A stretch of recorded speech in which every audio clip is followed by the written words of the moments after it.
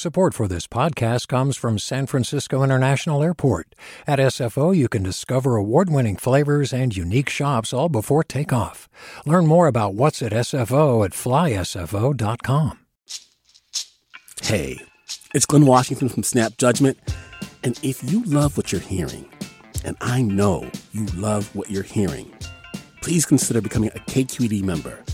Get special access to cool events, behind-the-scenes footage, and so much more. Plus, you'll sleep better at night knowing you did your part for the community you depend upon. It's in you. Please be in it. Visit donate.kqed.org/podcasts to sign up now. That's podcast with an S. Thanks. From KQED.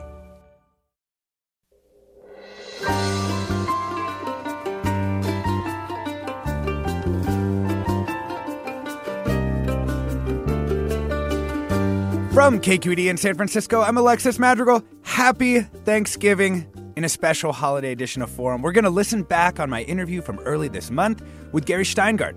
From his first novel, The Russian Debutante's Handbook, through the underrated Absurdistan and celebrated super sad true love story, to his memoir, Little Failure and Pieces in the New Yorker, Shteyngart has the kind of touch for comedy that can't be taught. But deep down, his novels also want to be more. He is a Russian novelist, after all, Russian-American at least, and weighty questions crop up in his books. Now, in his latest novel, Our Country Friend, Shteyngart has written a hilarious and generous book about what it is to live now in the pandemic, and just generally, too. He's coming up next, after this news.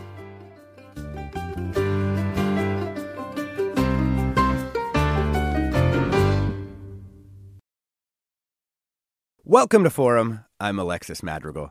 Our Country Friends, Gary Shteyngart's new novel, came out yesterday. The reviews of the book leading up to the release have bordered on the ecstatic. In the New York Times, Molly Young wrote, "Our Country Friends is a perfect novel for these times and all times. The single textual artifact from the pandemic era I would place in a time capsule as a representation of all that is good and true and beautiful about literature. I hope the extraterrestrials who exhume it will agree." I mean, I agree. It's really that good. It reprocesses Gary's own previous work and sends up the Russian country play and complicates the immigrant come-up story in a way that all feels effortless.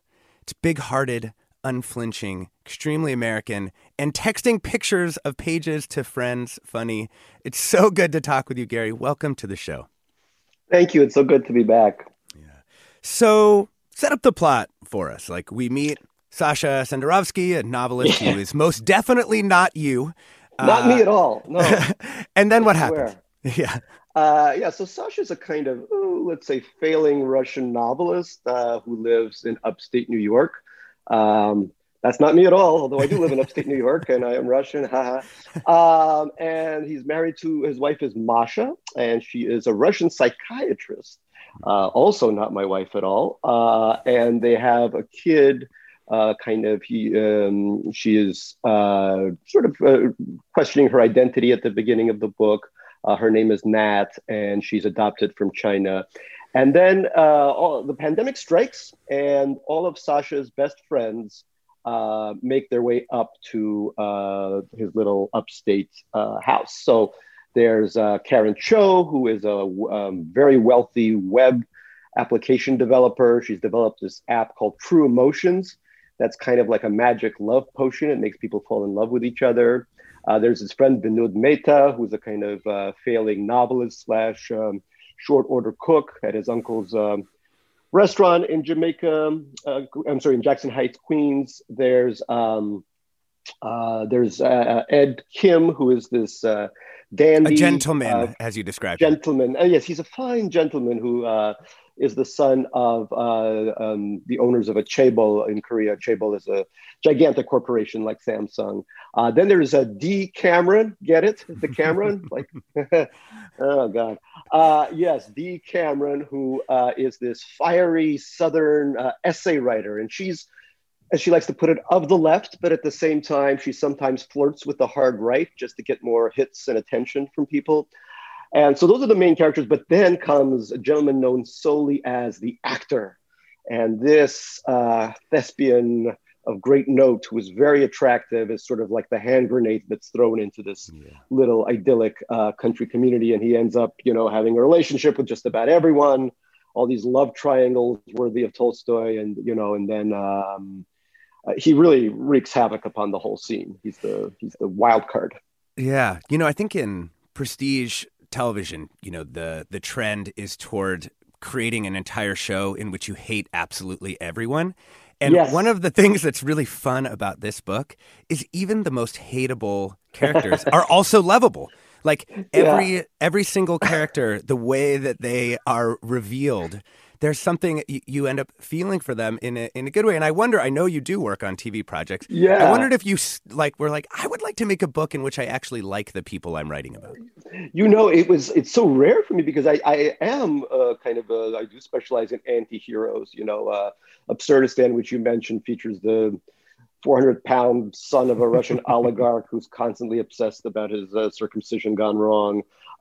There's all kinds of very anti-hero kind of people, but I actually fell in love with almost all of these characters, and the actor included. And it's funny because now I'm talking to producers who want to make something out of this, a limited series or something, and it is odd. It's an odd thing, right? Because the way things have been trending. I worked on Succession, for example, as a consultant, so I know that having 8 horrifying characters is almost preferable these days to having 8 small, cute, furry, cuddly characters. But that's what I wrote, and I think Succession obviously was written before the pandemic, but I think in these horrifying times, it's nice to actually not hate someone you're reading about, or not hate them too much. Yeah, and yet of course, these characters like people are also. They do bad things. They hurt each other really badly in like deep life, hurt each other kinds of ways. I want to talk about how you sort of made this thing. I mean, this is a fully pandemic novel, which, just running the numbers here means you didn't start until March 2020. And yet the book is in my hands in November 2021. So were you working on this like before? Did it morph from something else? This is the fastest turnaround ever. And I think what happened was, well, first of all, I was writing a novel that just wasn't working very well. It was a very comic novel. This is sort of, it's funny, I hope, but it's not, most comical novel I've ever written. But I was working on one of those very hyper-satirical novels in which NYU, New York University, had taken over half of Manhattan. And a near future dystopia. A near future dystopia. But it was a funny dystopia. Instead of blue helmets, they had velvet helmets, because velvet is or indigo or purple. I don't know. One of those colors is the color of NYU. Anyway, it was sort of funny. But as the pandemic began, I thought, oh, my God, we are living in a real dystopian now. So that one wasn't just going to fly anymore. So I changed gears very quickly. And what happened was I was upstate, and I live, I would say, most of the year upstate in this little house that has, in the book, there's like a little bungalow colony. There's 4 different cottages for all of Sasha's friends to live in. But I have just one guest cottage, and it's in use all the time. People are always visiting. And so I was stuck there in a kind of pandemic pod with some friends of mine who also lived there full time, and we sort of isolated together. Mm-hmm. And that began to give me the idea of venturing forth and doing something. I began to think about friendship quite a bit, because my family as well. I began to think of family because we're all stuck together, but also the idea of what does it mean to be a friend at a time where you can't really meet your friends? Yeah. And also, of course, I was quite lonely, so I began to sort of populate my house with these imaginary friends, and I would go on these long walks, and I would talk to my imaginary friends, and then I would write down what I was talking about with my imaginary friends. So it was a very, very pandemic thing to do. I mean, one of the things that I think readers of your work will kind of notice right away is there's like nature writing in this. Mm-hmm. Quite beautiful nature writing. And I wondered if was that just, you're out walking on the road, just like people do and they're at the country house, or did you get into nature writing? Were you like picking up the old John McPhee and you're like reading Ted Hughes poems, or were you just like, this is what I'm seeing with my eyes? Oh my God, John McPhee. I mean, I love John McPhee, but if you ever told me that I would be writing a book with, huge lyrical passages about nature, I would have laughed you off. I was never anything I'd written about. My books are resolutely urban. I mean, they're as urban as you can get. But here was left to my own devices for large stretches of the day. I took 4-hour walks. I began to notice that, oh my God, the daffodils are coming in. And that tree is maybe a spruce. I don't know. I got to get an app that'll tell me, as everyone started to get all these apps that would tell them very basic things that most people know, but somehow New Yorkers just don't know. And that right now there's this wave of people just rushing toward upstate. And probably, I'm guessing something like that is happening in the Bay Area, perhaps. But in upstate New York, little, these post-industrial towns like Kingston, beautiful towns which have great historical history, but were kind of messed up by the departure of industry. I think in that case, the departure of IBM, which had a campus there.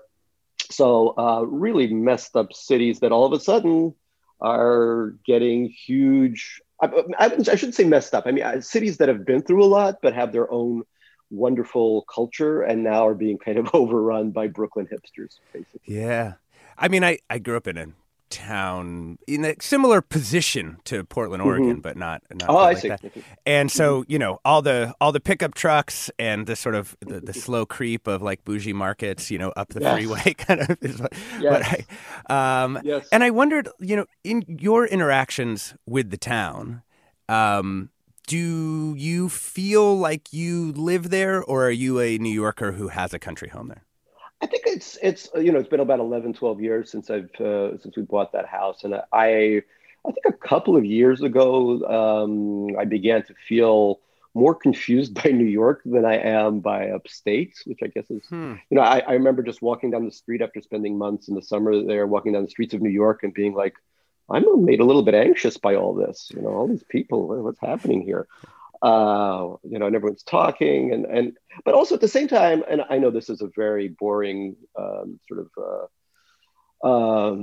complaint, but New York has become very different from the city I remember in the 80s. And in some ways, of course, it's much safer, et cetera, but it's also very corporatized these days. I mean, I think literally 8 Walgreens in a 3-block radius of me and 12 Chase banks. And, you name it. It's just... It's a different and I place. live in the middle of. It's a different place, and it's not a place It's not a place that's interesting to explore anymore. Except there's all these wonderful food places, and that's all people do is just eat out. That's become the main hobby and sport in Manhattan. Yeah. But it was a very different city. It was a city full of stories when I was growing up. You'd walk down the street and. Just like in Jay McInerney's Bright Lights, Big City, somebody in the opening scene tries to sell the protagonist a ferret. Everyone was trying to sell us a ferret back then. It was like Ferret Central.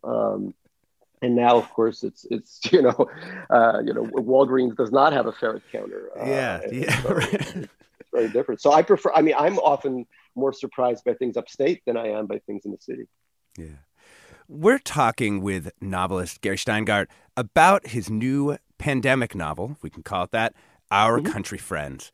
And we want to hear from you. Were you in a pandemic pod? What's kind of one of your favorite memories from that time? And listeners, have you gotten a chance to read this book or Gary's previous work? If you've got a question for him, now's your time. Give us a call now at 866-733-6786. That's 866-733-6786. You can get in touch on Twitter and Facebook. We're at KQED Forum. Or you can email your questions for Gary Shteyngart to forum@kqed.org. I'm Alexis Madrigal. We're going to explore some themes from the book when we come back from the break. Stay tuned.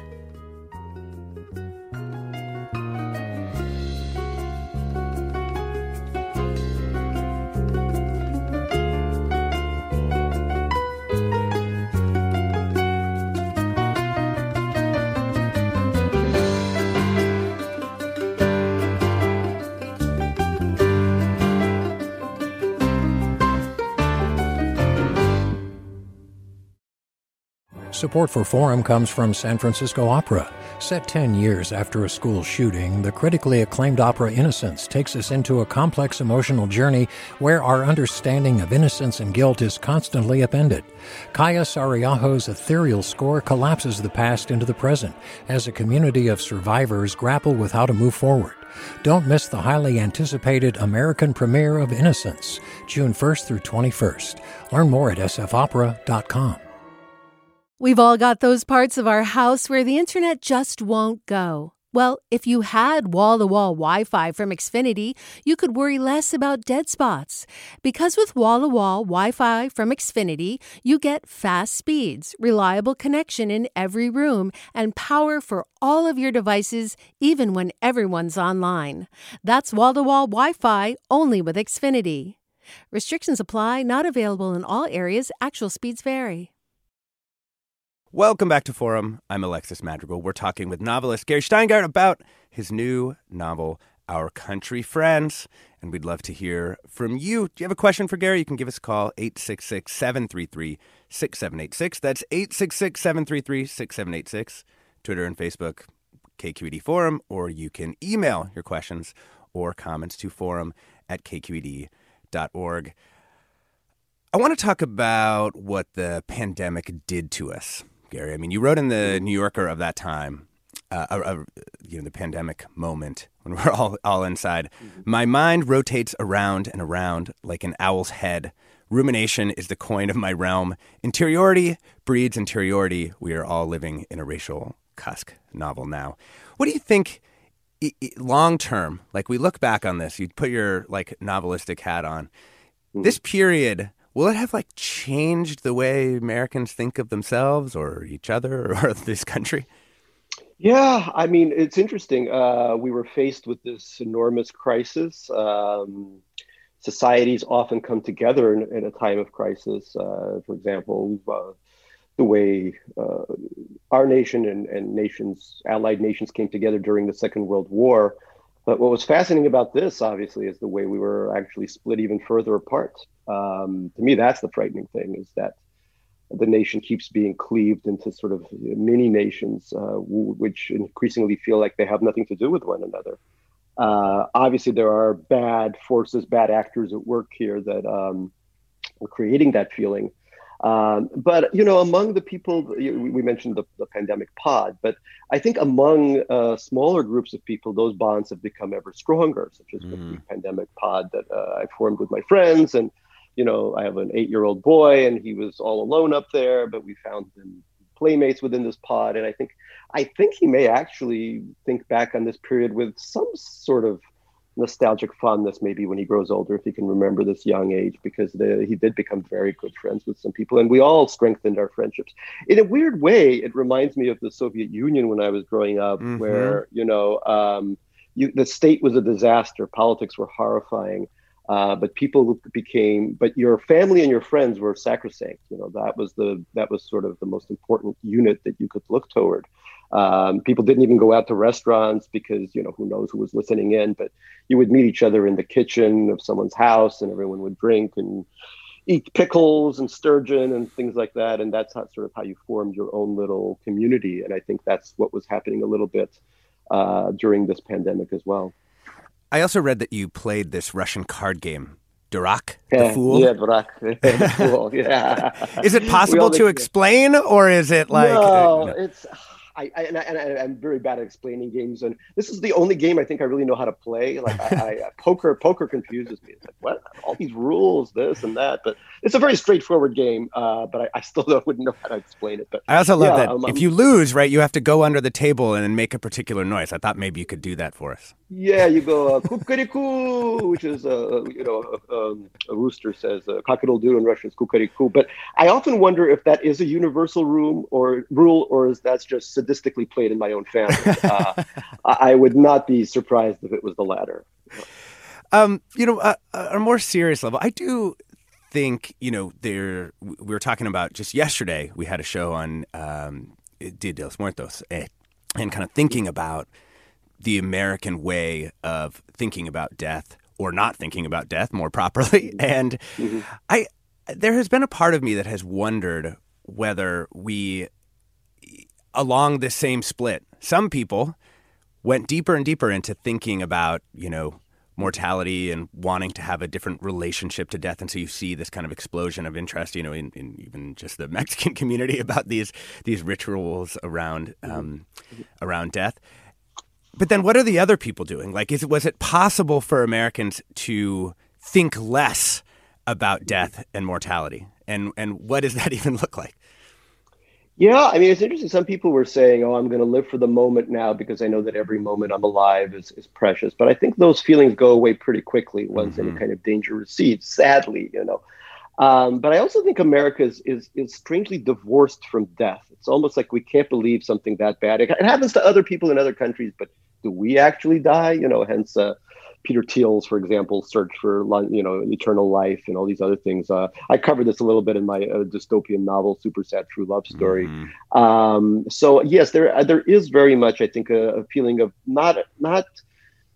There's no peace to be made with death. It's something to be fought with in every way possible. You know, so you have, and you kind of see that in these strange disparities in our healthcare system. You know, so many Americans aren't taken care of when they're alive by the system, and yet, if you're dying, the most advanced medicine will be brought to bear to keep you alive and probably suffering for 3 more days, right? So we excel in that, but we don't really take care of people while they're still healthy and alive.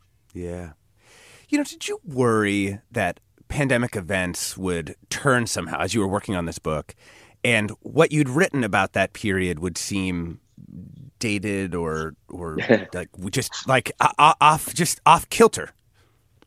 Nah, I knew from the very start that it would take us, and I was writing this during the Trump days. I knew it would take forever for us to even begin to make a dent in this because there's no political will to do it. The country's completely divided.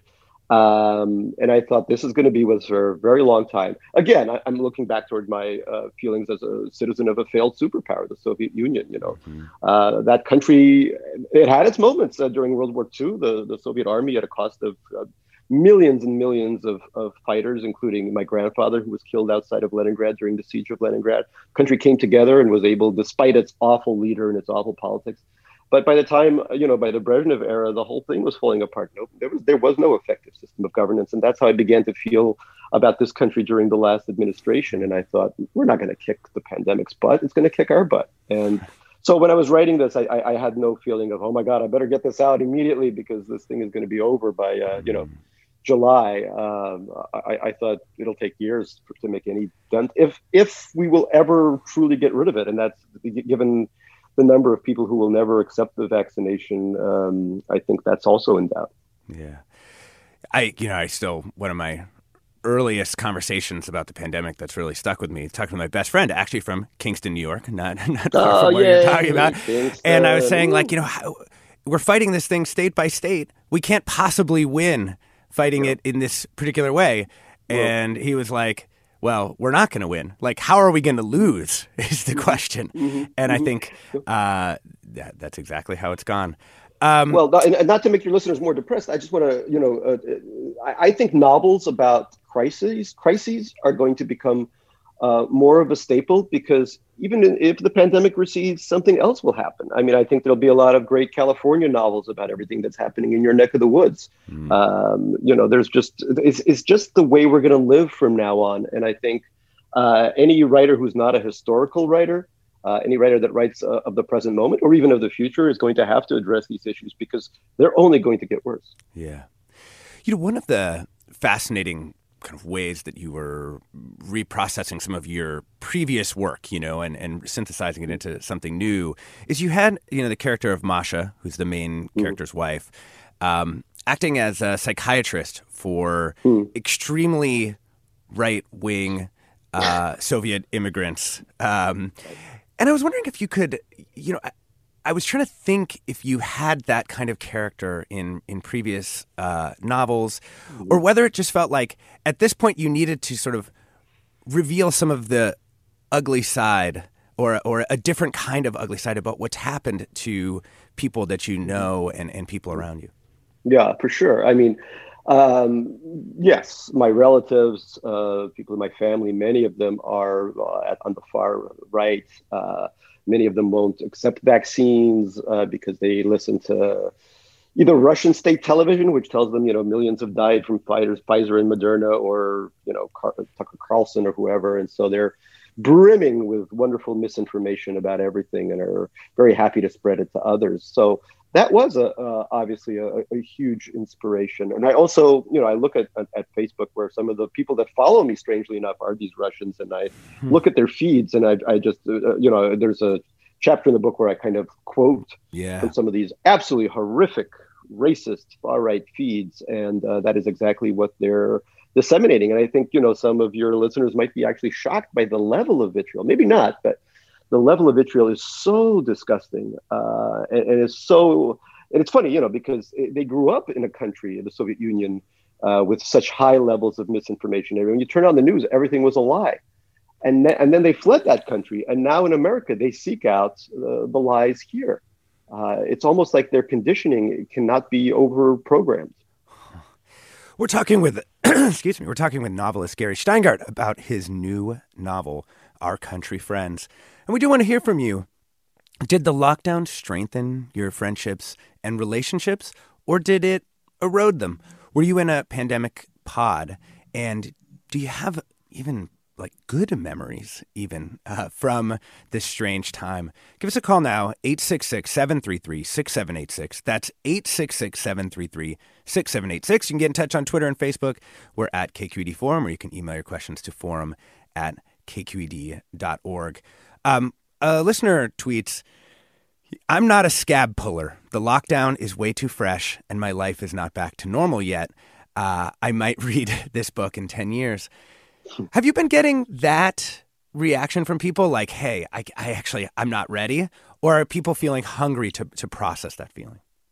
Well, I think the important thing to remember is that the pandemic forms the background of this book, but it is not this book. The book is about friendships and families.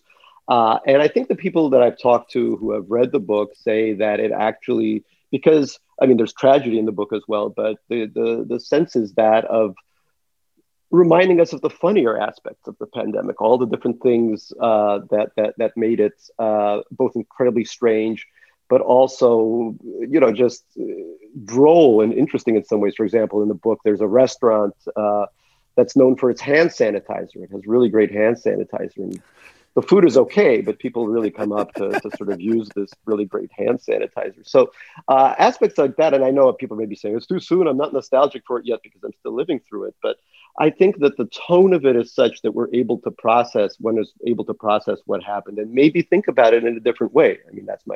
That's my dream for it. But again, it's, Friends is in the title, and friendship. Most of my other books in some ways were about either romantic relationships or about the relationship between children and parents, specifically immigrant children and parents. And that's definitely in here as well.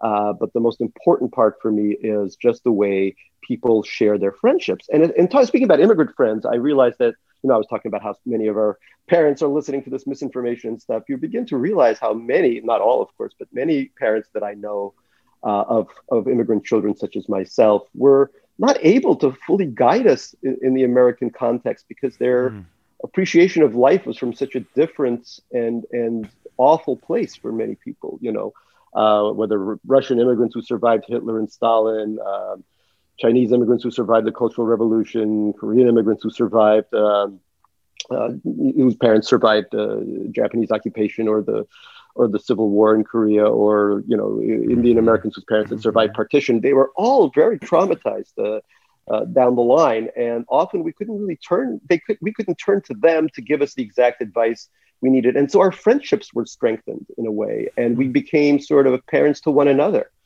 So everyone took on a different role. I remember as the writer, I was charged with writing CVs for people applying to jobs, because I'm supposed to have been very good at that. So I would, brush up their cover letters and all that kind of stuff. And then another friend of mine who was great at sewing things made wallets for everybody, so we wouldn't have to go out and buy wallets. It was all very cute. But I think we really felt a very stronger connection. And that is one of the bases of this book, the way these friendships, now everyone is in their 40s, everyone is looking back, everyone's been given a kind of scorecard by society as to how well they've done. So there's some competition, there's some jealousy, there's some betrayal that is unearthed throughout the book. But in general, it's about the strengths and challenges of being friends so closely with somebody else that you almost feel like they're the brother or sister you never had. And the pandemic sort of levels them all out again. There they are. No matter how their life has gone, they're stuck in the same place doing the same thing. Yeah. No, the pandemic gave me a very nice stage, if you will. The book is shaped like a 4-act play. It gave me a very nice stage to explore friendship as a topic. Yeah. one of the other things about immigrant parents, too, is I feel like some of them, because they had survived so much, didn't necessarily take COVID seriously, or lots of other things. Some, friends of ours, their parents don't worry about air pollution, they say, because they have third world lungs. And I'm like, wait, no, that's not how lungs work. That's the fact that you had a lot of particulate emissions in your childhood is actually still bad, even if things are better now. So sometimes the risk analysis in a lot of communities feels like it was quite different than in other places. Sure. I mean, if you come from a family like mine where, I don't know, more than half of it, if not more, was eviscerated by Stalinist labor camps or Hitler's Operation Barbarossa, where he conquered the former Soviet Union or parts of the former Soviet Union. Climate change begins to seem like a very abstract thing. There's not Germans shooting at you, so everything must be okay.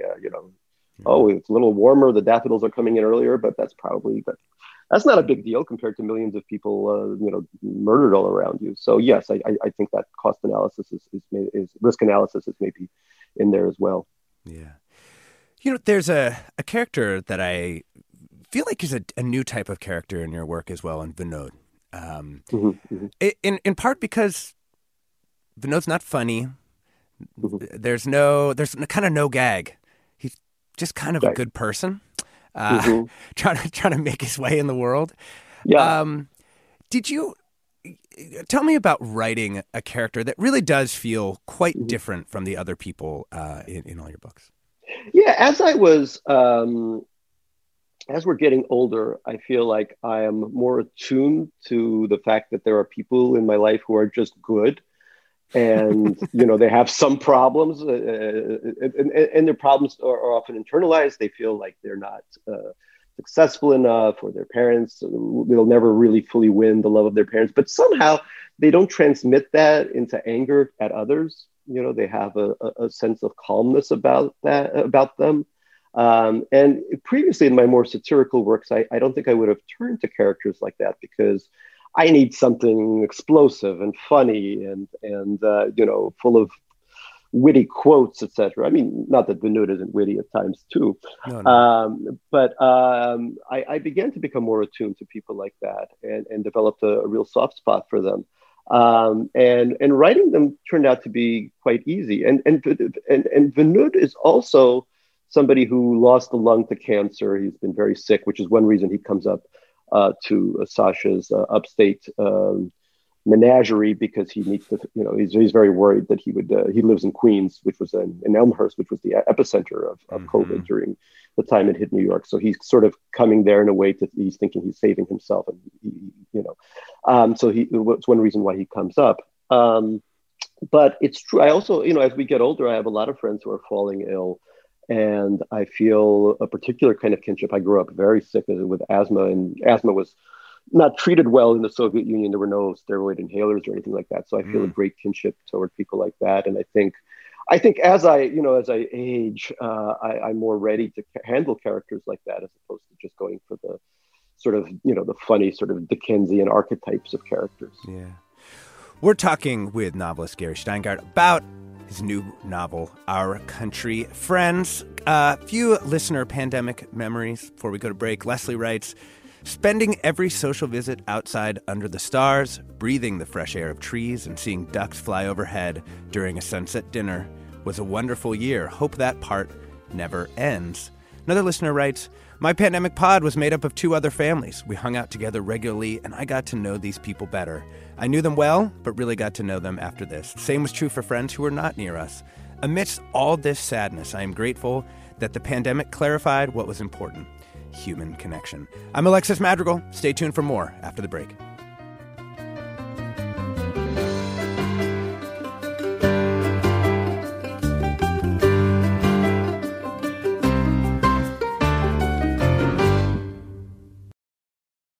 Support for Forum comes from San Francisco Opera. Set 10 years after a school shooting, the critically acclaimed opera Innocence takes us into a complex emotional journey where our understanding of innocence and guilt is constantly upended. Kaya Sariaho's ethereal score collapses the past into the present as a community of survivors grapple with how to move forward. Don't miss the highly anticipated American premiere of Innocence. June 1st through 21st. Learn more at sfopera.com.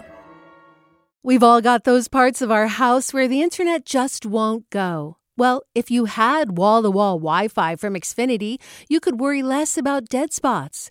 Because with wall-to-wall Wi-Fi from Xfinity, you get fast speeds, reliable connection in every room, and power for all of your devices, even when everyone's online. That's wall-to-wall Wi-Fi only with Xfinity. Restrictions apply, not available in all areas. Actual speeds vary. Welcome back to Forum. I'm Alexis Madrigal. We're talking with the novelist, Gary Shteyngart, about his new book, Our Country Friends. Really excellent, wonderful book. Gary, you also have written some other things during this time. And one of them is a New Yorker article, which many, many people I know have been talking about. That's actually about your penis. Yeah. How about that? And I guess I don't want to make light of it, though it is also a very funny article. Penises are funny, yeah. Penises are, I mean, just saying it on the air, honestly. It's so fun to say it, yeah. But it's also actually really a story about pain. So maybe you could tell us a little bit about that experience, because it really touches on a lot of these things, mortality, healthcare system, and much more. Yeah, it definitely touches on a lot of things, yes. I would say that, when I came to America when I was 7 years old, my parents, 1 month after we arrived in Queens, my parents were visited by Chabadniks, followers of the Lubavitcher rabbi. And they said, one of them spoke Russian, and he said, you really got to circumcise your kid. In this country, we circumcise kids. So a month later, I was circumcised, sort of, welcome to America. Now we're going to cut off a part of your penis. That's the national way. So, but unfortunately, that operation did not work out very well, and I was in pain. There was an infection, and it didn't heal properly, and I was in pain for years. And then, without getting into too much detail, during the middle of the pandemic, in late August of 2020, one of the problems that was engendered by the first operation became a problem again, and became a very, very painful problem. For which I sought the help of about 12 urologists. I actually spoke to a great hypnotist to try to get my mind off the pain from the Bay Area. How'd we do? Did we help? You did great. This is what I love about the Bay Area. If you need a hypnotist, you guys have your fair share of them. But this one was brilliant. Plastic surgeons, all kinds of doctors. And finally, after about a year of incredible pain, the kind of pain that was, bordering on suicidal thought, I found a doctor, weirdly enough, in Lake Success, New York, which was the title of my last novel, a doctor who prescribed a kind of ingenious pain compound. It's something you put on topically. And so it became, I became very interested in the history of circumcisions. I talked to a friend of mine who's a rabbi. I began to really look into it before I began this New Yorker article. And some of the things I found are absolutely horrifying, especially in the way this country has treated circumcision. Because most of the world outside of the Middle East, outside of Islamic and Jewish culture, does not really engage in this practice. But I learned a lot about how the American Medical Association, why it began to support it in the 19th century, where it was thought circumcision was thought to be a cure for things like paralysis and lunacy, quote unquote. In fact, at one point, all the males in a New York lunatic asylum, as they used to call them, were circumcised, and shockingly enough, did not cure their mental illnesses, only made them hurt quite a bit more. And then, every decade or so, the American medical establishment comes up with new reasons why we should circumcise. And those are kind of dealt away with. And at one point, it was a very, the American Medical Association presented a very racist idea of why, for example, Jews are so smart and chaste, whereas other groups, you can imagine which groups are terribly promiscuous. And the reason was circumcision. Yes, so even racism was able to find its way into the discourse.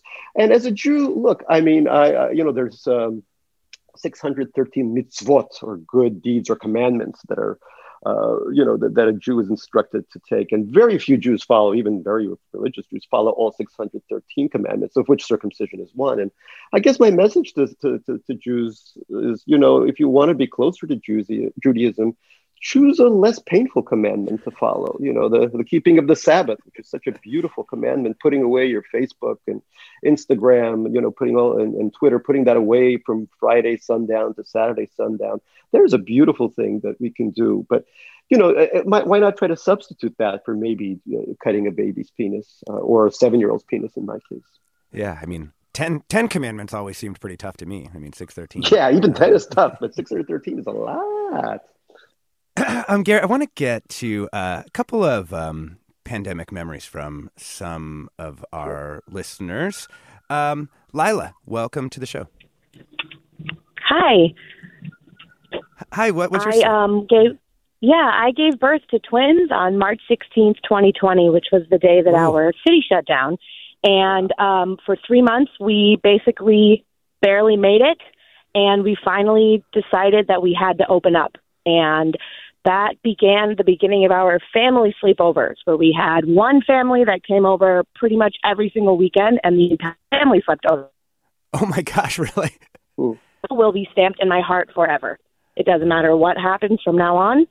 They will be our family. Yeah. Thank you for Very that. sweet. Yeah, there's kind of this like friend to family conversion. I mean, it's actually interesting because in your book, they basically are already family. They've been sort of forged by the outer boroughs. And, right. but I think one of the things that's great is I think lots of people, I certainly felt this, lots of people were actually feeling that same thing. Yeah, absolutely. It really, as a previous caller also said, it sort of made friendships into families. And I think in a book like mine, it's friends remembering what drew them together to begin with, because some of these people are very far flung, live in different parts of the world. Many of them haven't seen each other in a while, and you really begin to remember all of these memories and what brought you together in the first place. Yeah, it's in the book, the sort of character who I think represents that transformation most completely is maybe Ed, who's sort of this world traveler who arrives at this upstate bungalow and it just basically wants to scream into a pillow because their sort of modus operandi is to just keep moving and keep moving. Yeah. Yeah, no, Ed was fun to write because he's Korean by birth, but he doesn't even have Korean citizenship. He has Canadian, British, and Swiss citizenship, so he's one of those people. And perfect world traveler. Perfect world traveler. But I think there was a lot of Ed and a lot of me in Ed as well, because before this pandemic, I was always traveling nonstop. I did a lot of writing for TV, so I'd have to go to LA or touring for my books in America and Europe and sometimes Asia, and it was always just nonstop travel. And I loved it, but I was getting really tired of it and really missed my family and friends. But after 2 years of this, I'm going on my first trip for this tour to Boston on Saturday. That'll be the first time I'll be leaving New York State, and I am dying. I have never wanted to see Boston more in my life. Like, I will eat their food. I will eat Bostonian cuisine, anything. Just get me out of here, Let's bring in one more caller, Tiffany from Oakland. Welcome. Hey, Tiffany, are you there? I'm here. Hey, Tiffany, what was your pandemic story? Well, we had a wonderful block already, and we just got stronger. I think we were very, very, very thankful that we had each other to lean on when we couldn't even see our own families. We celebrated all the holidays together, quite a few 40th birthdays. And there's a vivid memory I have of walking up Claremont Canyon with one of our pod dads, and just, the kids just took it all in stride and enjoyed and loved on each other. And it was just, it was actually a really magical part of my life I'll always remember. Oh, thank you, Tiffany. Thanks. I appreciate that memory. Gary, it's interesting. I do have this weird feeling, as you do, I think, that this period of sort of introspection and community bonding is something that we'll both remember fondly and also perhaps not continue. Yes. Which, like, sure. that's one of those, and maybe it actually brings me to sort of one of the last themes that I wanted to get to, which is this book has sort of technology laced through it in really interesting ways, the kind of pull of these technologies as well as some of their dangers. And, you're saying, right before we took some calls, just the idea of the Sabbath, to put your devices down, to get rid of Facebook, at least for a day or two. And yet we keep not doing that. And I'm really most reminded by a conversation we actually had 10 years ago around your book, Super Sad True Love Story. And you said back then, and I'll just quote you back to yourself because it's pretty funny. You said, "Like Christ, I am suffering for humanity. I did all this research and plugging in for the book. I had very little contact with technology before that. I still have a Yahoo account. That's how old school I am." And yet you kind of never unplugged, right? Yes, and that is the other thing. I mean, we'll remember fondly the moments of closeness with friends turned family, et cetera. But at the other extreme, we didn't just not unplug during this pandemic. I think we plugged in more. I mean, I think we were, I think we Amazon shopped our way into a whole different consumerist sphere. It was just a nonstop social media, et cetera. And social media, of course, can draw people together. But we were also, I think, just moving even further into this virtual world and away from the physical world. That was always my fear. And that was the basis for Super Sad True Love Story. I definitely felt that, and I wanted it to be a theme in this book. And in this book, I have this little conceit that it's very hard to get reception where they are, except you have to go to this one part of the house that has Wi-Fi and stuff. And when I moved upstate, one of the reasons I actually moved upstate is there weren't enough cell phone towers at that point to have good connection. You could have some connection, but it was very hard to do anything on your phone.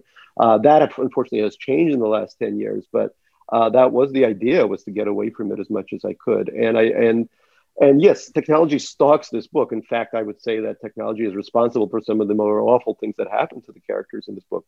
So, one character's life is not destroyed by the pandemic, but rather by something she's written and tweeted and stuff like that. So absolutely, I think it's impossible. The same way it's impossible to write about the present day without, mentioning, the global, the climate change that's happening, and to mention pandemics, present and future. It's also, I think, impossible not to write about technology and the stranglehold it has on so many of our lives. Yeah.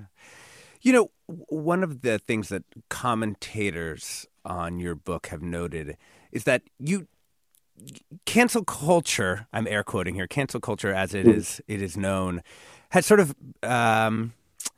been deployed in some books and works of fiction and television. But this is actually a really quite different portrayal of cancel culture. And I don't want to give away too much for the book, but I guess I wanted to get your sense of the sort of political valences of cancel culture. And is it actually a real thing? I mean, that's one of the things that people like to question about it.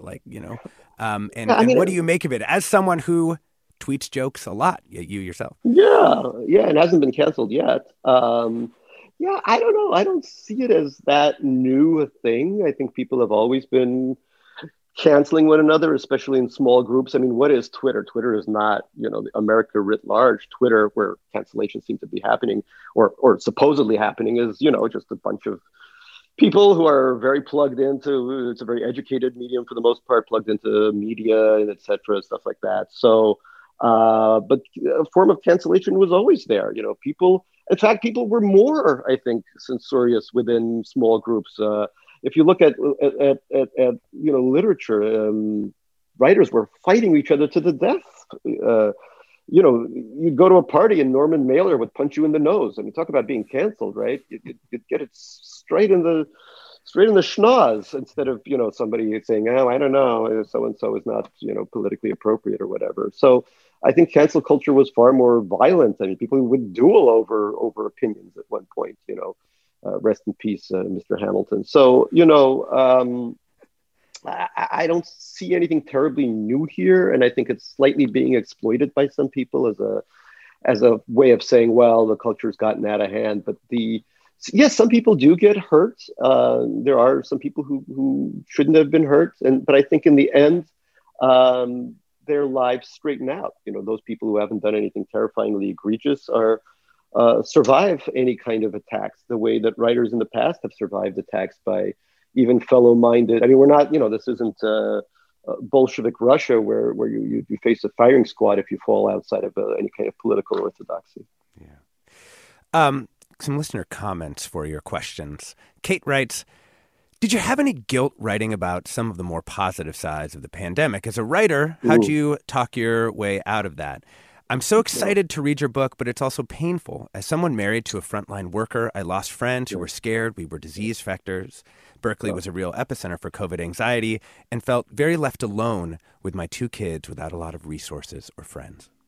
Yeah, no. So guilt is a kind of through line that goes through the novel. The characters, and not all characters are very wealthy here. Obviously, like Vinud, there are people who are very vulnerable, and obviously the pandemic affected people who were wealthier in a very different way than people who were poorer. Poor people suffered quite a bit more. Frontline workers obviously suffered quite a bit more.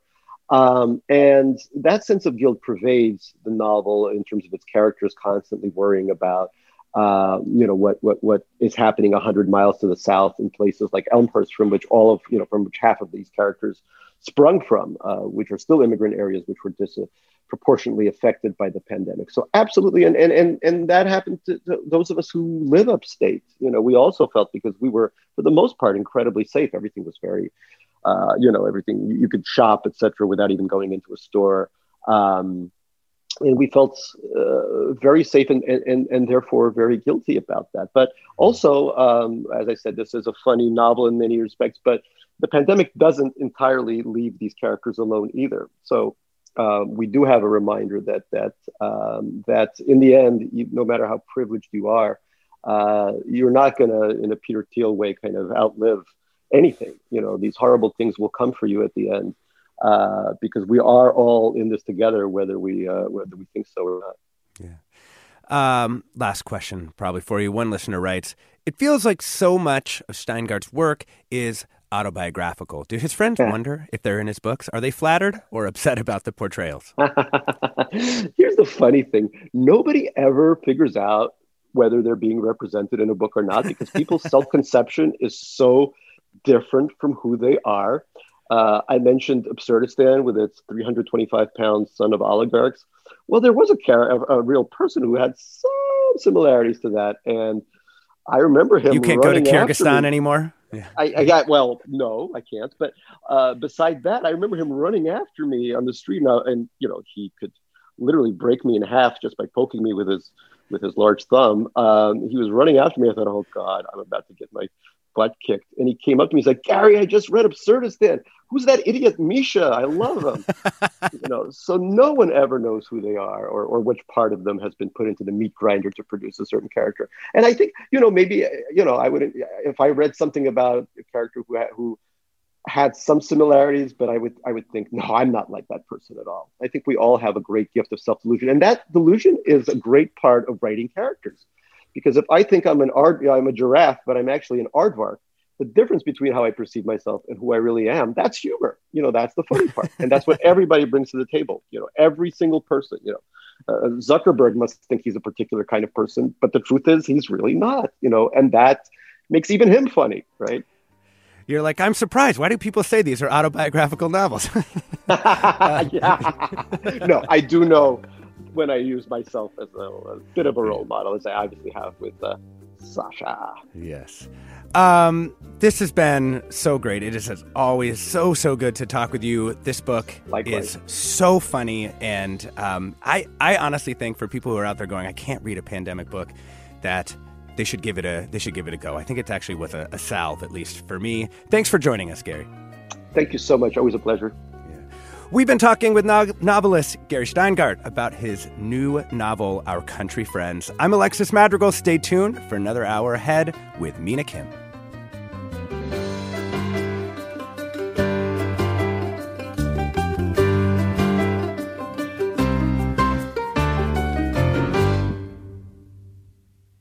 Funds for the production of Forum are provided by the members of KQED Public Radio, the Germanicos Foundation, the Generosity Foundation, and the Heising Simons Foundation. Support for Forum comes from San Francisco Opera. Set 10 years after a school shooting, the critically acclaimed opera Innocence takes us into a complex emotional journey where our understanding of innocence and guilt is constantly upended. Kaya Sariaho's ethereal score collapses the past into the present as a community of survivors grapple with how to move forward. Don't miss the highly anticipated American premiere of Innocence, June 1st through 21st. Learn more at sfopera.com. We've all got those parts of our house where the internet just won't go. Well, if you had wall-to-wall Wi-Fi from Xfinity, you could worry less about dead spots. Because with wall-to-wall Wi-Fi from Xfinity, you get fast speeds, reliable connection in every room, and power for all of your devices, even when everyone's online. That's wall-to-wall Wi-Fi only with Xfinity. Restrictions apply, not available in all areas. Actual speeds vary.